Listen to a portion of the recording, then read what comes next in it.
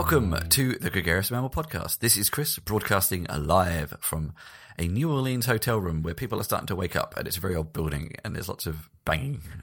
So I have no idea what I'm going to be sounding like here. And joining me, as always, is... This is Kate from a rather cloudy and somewhat windy Berlin. That's a shame. And welcome to a slightly redesigned podcast episode. We're going to align this a bit more with the newsletter I've been sending out for the past 10 weeks. And so we have sort of less duplicate content to promote and et cetera, and you get to hear our opinions on different things in different ways. So I am going to kick off with an interesting article that it's a rumor, but if the rumor is realized, it could have an interesting impact. This is about how there is experimentation in being able to run Linux applications on Chrome OS.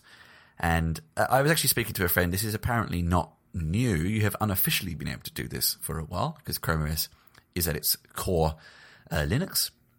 But this is going to be more official and with the support of Google. I've recently been writing a little bit around the future and the not too bright future of desktop operating systems and how Linux may end up winning just because Microsoft and Apple don't care anymore. But I never would have thought that Google would be kind of the potential savior of the desktop OS.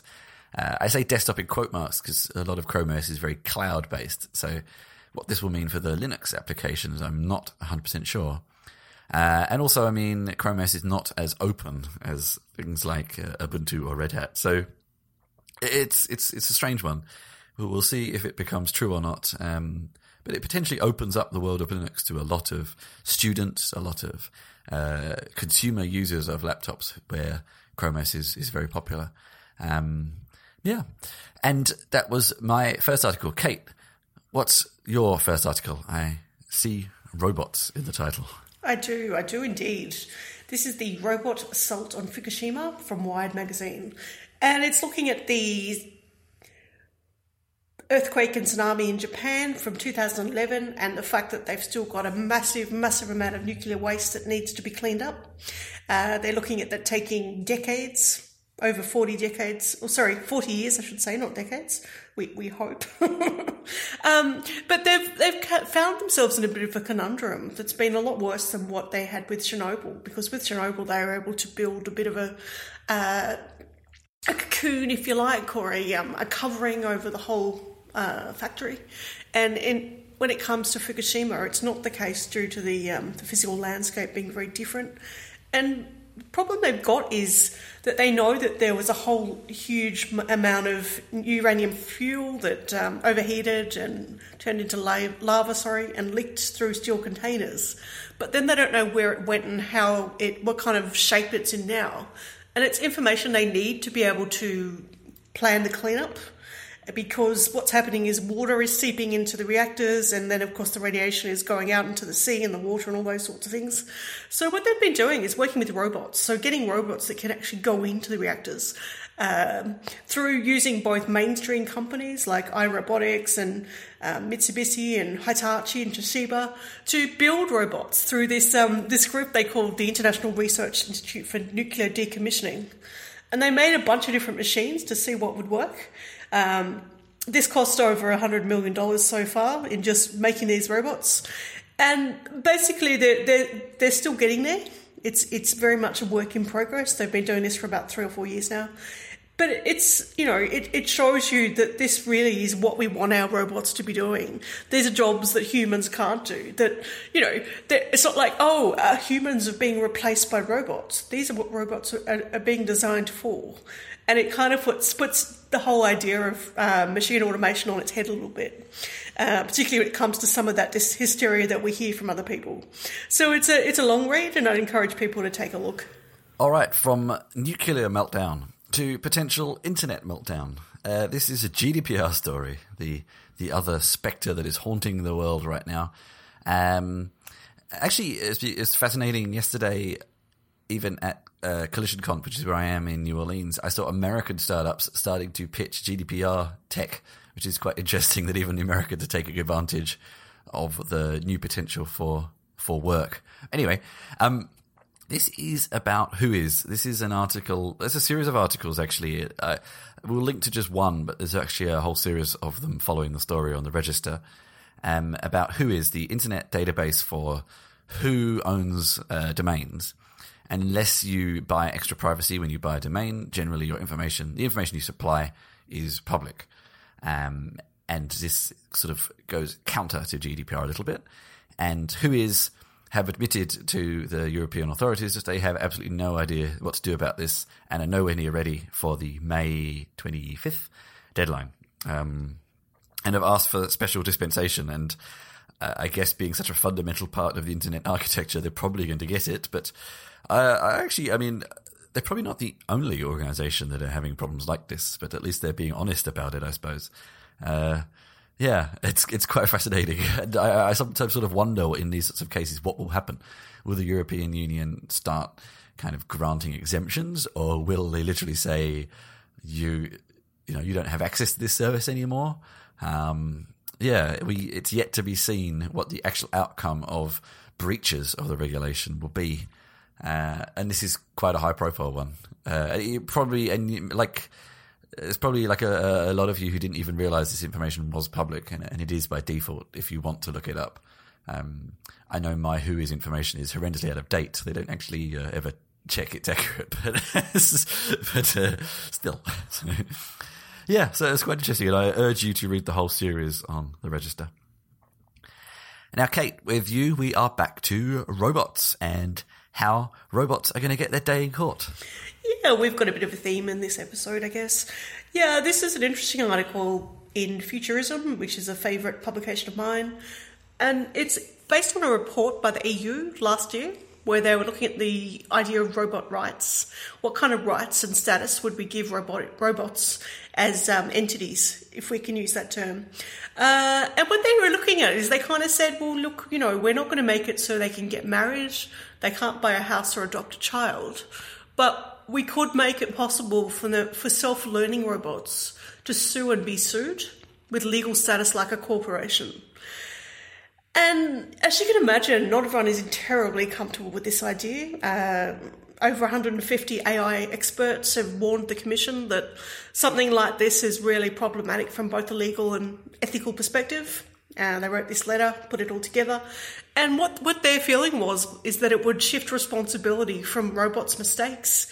An example might be if a caretaker robot broke someone's arm when dealing with a patient in a hospital, away from the manufacturer to the robot itself. And there's quite a nice little quote by one of the signatories to the letter. This European Parliament position was what I'd call a slimy way of manufacturers getting out of their responsibility. And that's from a emeritus professor of AI and robotics at the University of Sheffield. So it's slimy. But yeah, look, it's a really interesting area, and this idea of, the harm of a robot and the damage suffered by the injured party and who should be held responsible.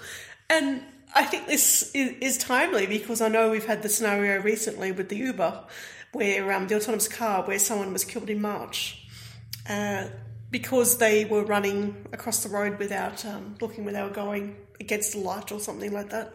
So I think that this whole idea of robots and personhood and the rights of robots and intellectual property and it could get into some very interesting areas. Yeah, it's quite fascinating. It does feel a bit slimy, yes, as a way of companies extracting themselves from responsibility. But I guess it's super interesting because, in theory, if something has a conscience of its own, then should its creator be responsible? Should a mother and father be responsible for the crimes of a child, for example? No. It's a super fascinating space. I get the impression that this article, or what this article talks about, comes across as slimy because it's way too soon to be talking about something like this. And that's why it just feels like a cop-out. But it's actually, conceptually, it's interesting in the long run. But at the moment, it feels a bit slimy. Yeah. Yes. Now, I think this is the thing. A lot of people are looking at Sophia and thinking that all robots are like that. No, and they're not. Not yet. And far off. I think that one was very well trained.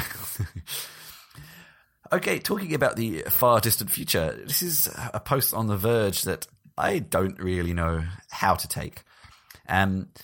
It's about Ready Player One, the book, the film, and how it reflects the modern tech industry and the problems with it. I mean, I just took the book as a good fun romp through a fairly standard plot of, boy saves world, boy gets girl, with a lot of 80s reference thrown in. But no, the writer of this article takes it as a much more serious indication of what is wrong, the introspection, the siloedness, the isolatoriness of, if that's a word, of the tech industry, and how people want to have it both ways too much and just live in a bubble. I find it hard to see if this is very accurate or if this is a writer taking something way too seriously. It's quite hard to say. I sort of recommend you have a read of it and make up your own mind. I also think like the same criticism could probably be leveled against many works of fiction in some respects. I don't necessarily find William Gibson or I'm having a complete blank. No.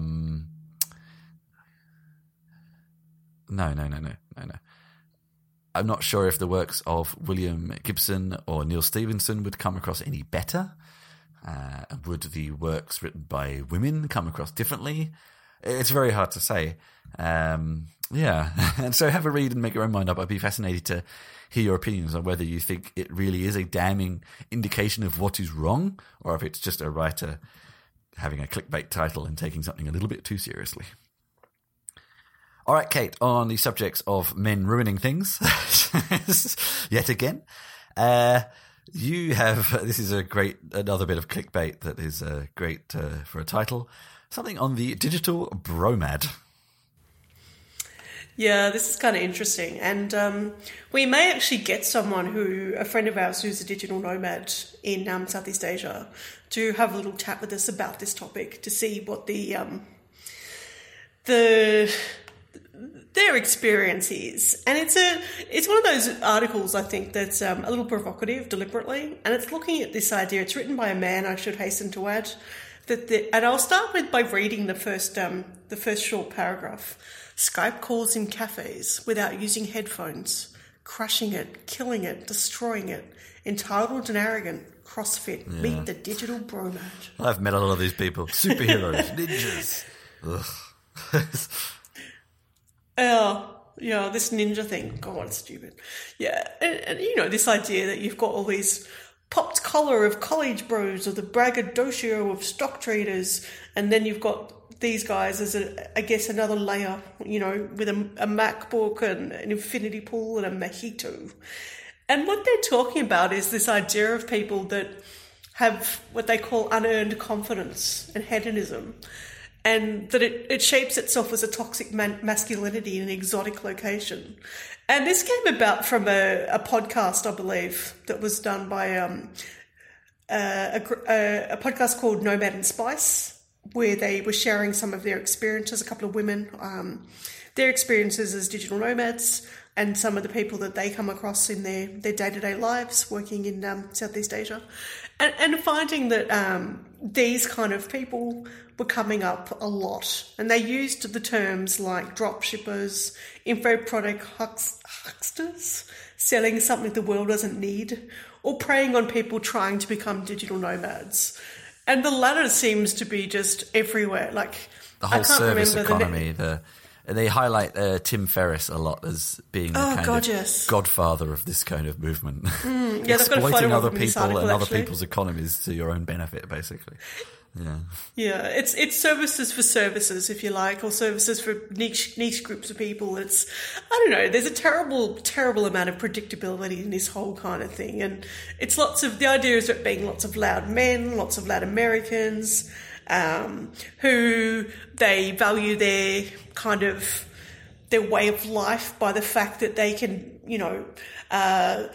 work a handful of hours a week and be living in such poor, impoverished areas that they can live like kings.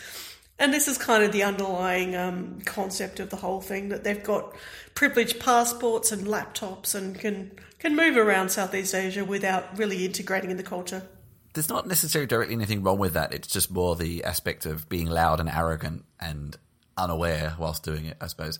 Actually, Kate, I'd be interested. I mean, you mix with a lot of international women. I don't know if there's a female equivalent of a bro. I don't know if there's a word for it. But would you say that there are plenty of women who are just like this too, or they're just more quiet about it? There's a few, and there are certainly women that are hustling their own kind of enterprises, or, you know, and this is where it gets interesting when you dig a bit deeper, because you kind of go, well, you know, at what point is this being an innovator and being a startup sensibility, and what parts are just being kind of really annoying? And I don't know. I can see problems with both. It's like one of my common criticisms of, let's do a conference for women in tech, or an event for women in tech, rather than actually looking a bit deeper, because women in tech is pretty much these days. So it's just the idea that because you're female and you work in tech, you're all together and they've got this continuity, and it's certainly not the case. There are so many different experiences based on people's education, skill sets, whether they're self-employed, whether they work full-time, whether they have children, blah, blah, blah, blah. Huge differences. And that's before you even get into any of the kind of diversity and equity groups. So I think that I would say that this whole kind of digital bromad, toxic masculinity kind of thing, it's not limited to the digital nomad scene. I think these people are everywhere. No, not at all. And in fact, if you talk about drop shipping and things like that, they're not. Well, it gets a bit technical about what you want to count as digital. I mean, everyone uses a computer these days. Does that make you digital? I don't know. I would mainly only think of like programmers, but yeah, that's just my own personal definition. It's funny, you know, a friend of mine here in Berlin, who's Polish, went to Australia, and I hooked her up with some friends to stay with over there. And she was saying something, and I was on Facebook to me, and I responded to something about backpackers, and she said, "I'm not a backpacker, I'm a traveller." So the terminology changes all the time, and how people see themselves when they travel for. I overheard a conversation yesterday about. I've been very conscious of traveling when I've been traveling recently, of this constant desire for everyone to do what the locals do, not what tourists do. But you know, the fact that there's so many people trying to do that, and there's so many platforms apparently assisting you in doing that, that surely now the places where the locals go are just being overridden by people who are looking for where the locals go, and the locals don't go there anymore. Yeah. And I heard this horrible conversation between an older guy and a younger guy about what millennials want when they travel. And I think he wanted to make it sound like it was positive, but it just sounded terrible. And it was really on this bro side of, millennials want this, they want experiences, they want blah, blah, blah, blah, blah. And they want to get the Instagram, and oh God. I don't know, modern travel has become very strange. I've actually found myself intentionally trying to take less photos and just enjoy experiences more, because I don't want to fall into this trap of following app recommendations, taking photos of all the sites, and it's very hard to get out of it. But it's almost you have to force yourself to disconnect. Yeah, and I find that people are searching for this authenticity, this authentic experience, and that's such a subjective idea, because we know that who we are and where we are is based on all kinds of things. And I think I can't help wondering if these people are just dissatisfied with everywhere they go. Well, this is a greater problem of many things. It's quite fascinating. I don't really know what to say on this, because I think I've taken to traveling recently of just letting things happen and not planning too much, because I think anytime you involve an algorithm, you're subject to bias from somewhere or other, and almost just randomly just going to places reduces that, and you might have a shitty time. But at least maybe it's more authentic in quote marks because you didn't involve anyone else's opinion. You just kind of went somewhere. I don't know. This stuff is hard. I'd love hard. to hear from the listeners how they navigate some of these things, and maybe we can get some a few people on the show to have a chat about this, because it's I don't know, it's something that a lot of people are talking about in all kinds of different spaces and contexts, and no one's really got any I wouldn't say any answers, but any solutions. And please, people, the answer is not another app. Oh God, no. All right, wrapping up articles from other people with two very short ones of two future product. Okay, wrapping up now with two very short references to two future products. First one from me is so. Actually, I did a talk a couple of times over the past few years on digital in board games and how there's this sort of fascinating circle in some cases where there have been computer games that became board games that became computer games again, and all the various permutations of that. And here is another one to add to that list. So Lovecraftian fiction is very popular. And there's plenty of Lovecraftian board games and also plenty of Lovecraftian computer games, but none of them have really got it right, probably since Alone in the Dark, which is a very old game. And there was a great board game, the second edition of Mansions of Madness that came out a year or so ago. It's one of my favourites of the past few years, and it's been a consistent favourite of anyone who's played it. And it comes with an app, and the app is basically the narrator. It runs the game for you, it times it, it gives you puzzles, it controls the monsters, and actually does a very good job. And it's been very successful. And interestingly now, they're talking about making the computerized board game into a computer game, into a fully fledged computer game. And many people are saying, despite how strange that sounds, this could actually be like the best feeling Lovecraftian computer game since Alone in the Dark. Like it actually would have the right feeling of wandering abandoned buildings, trying to find clues and things like that. And I'm looking forward to it. If it comes out, I'm very much looking forward to it. And who knows, Kate, maybe I will be playing this game in Apple-branded mixed reality glasses. Very true. Apple is actually rumoured to be launching some mixed reality wireless glasses by 2020. And this is interesting because Micro HoloLens, people would know, of course, have got their own kind of fan base, and we've seen a lot of people bringing out glasses over the last few years, from Oculus to HTC to Magic Leap and their work. You know, a lot of people work in this space, but I should say the Apple one is codenamed T288. Sorry, that's T288, and they're running a little bit late, so they're not going to be necessarily the first off the bat. And I guess what they're looking for. What the hold up is on their end is they may be, it's speculating by digital trends that they may be waiting for display and chip technologies to mature before they release the headset. They have done patents before in AR lens technology.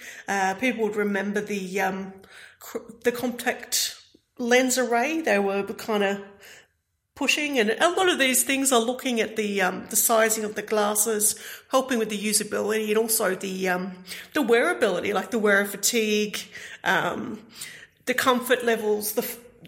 They want to reduce the kind of seasickness that a lot of people are getting with AR and VR and this sort of stuff. And interestingly, what they're suggesting is that these glasses may not need special in-room cameras to track the headset. So the components will either be built in the headset or an accompanying box. So that idea of that kind of short-range, high-speed wireless tech, maybe a processor more powerful than what we've got now, is kind of interesting. Like, we could end up with something nice. It wouldn't be a Mac computer, like a little side computer, but it could be an interesting little device. And they're using terms like 5 nanometer architecture. And I have no idea what that is, but it sounds kind of special. It means it's very small. very tiny, and very special, very niche. But I guess, what we're hearing now is that people are kind of still pushing this, particularly the mixed reality. We don't hear that much about VR anymore. I at least in my work in wearables, hear far more about AR, but there's still obviously a need in this space to integrate both of those. It's actually interesting. So there's two things here. So firstly, Apple's commercial products recently have been a bit lackluster, and a lot of them are let down by Siri. Siri was groundbreaking when it started, but is now very, very tired. And there was a survey I actually heard where iPhone users rated their least favorite features, and Siri won that battle for the last. And the failures of the HomePod, which is apparently a very good audio device, but Siri as a smart assistant is just useless. And they really need to get this working on any of their new devices. But then contrasted with that, ARKit has actually been very, very well received, and running just on phones has got some amazing performance. So if they get this right, it could be quite successful. If they get the price point right, if they get the service side, which is where Apple usually lacks, right as well, this could be quite interesting. Although the HoloLens, I don't think the HoloLens is even released yet. And I suppose the HoloLens will maybe be more for business because it's Microsoft, and the Apple one could be from, what are they going to call it? Eyeglasses. I mean, it's worth noting we're still waiting for Leap Motion. I mean, you've got such a large amount of money being thrown there. Their investment is just millions and millions. Every time I read something, there's someone else has invested some massive amount of money without them ever releasing a product. So it'll be very interesting to see it. And maybe by 2020 we'll have all these kind of people competing with products. But it may drop the prices down too, which would be very interesting. All right then, Kate, let's wrap up this show with what we have been up to. So actually publishing probably a couple of days after this episode will be an interview we did with Marty the Robot, the very cute Marty the Robot. It's edited, it's ready to go. We'll just put this out first and it'll probably come up on Friday. And from my side, I wrote up coming back to desktops again. Has been my real theme the past couple of weeks. I wrote up the what's new in Ubuntu 18.04, which with its appropriately silly name is called Bionic Beaver. I wrote about deep learning with the SkyMind platform. I wrote about hybrid clouds. And I've got a few other things in progress too. Kate, you have your article on smart cities and how they monetize their data. Anything else you're working on right now that hasn't been published quite yet? I've been writing about drones and the use of drones in rescue missions and humanitarian aid. I've also been writing about bike sharing, looking at the challenge of the Dockerless bikes that seem to be the blight on many of our cities, and also looking at LP1 and some of the innovations there. And in terms of events, I am travelling a tremendous amount. If you are in New Orleans at CollisionConf, I am here until Friday. Come and say hello. Then I am jetting off, literally, to Write the Docs US in Portland, if you're around. Even if you're not coming to the conference, it's a niche conference, but if you're in Portland, feel free to say hello. After that, I am going to Oslo for the Catapult Future Fest, where I'll be talking about preventing the whatever, however you say that word, that made-up word. I can't even say it. I better learn how to say it before the talk.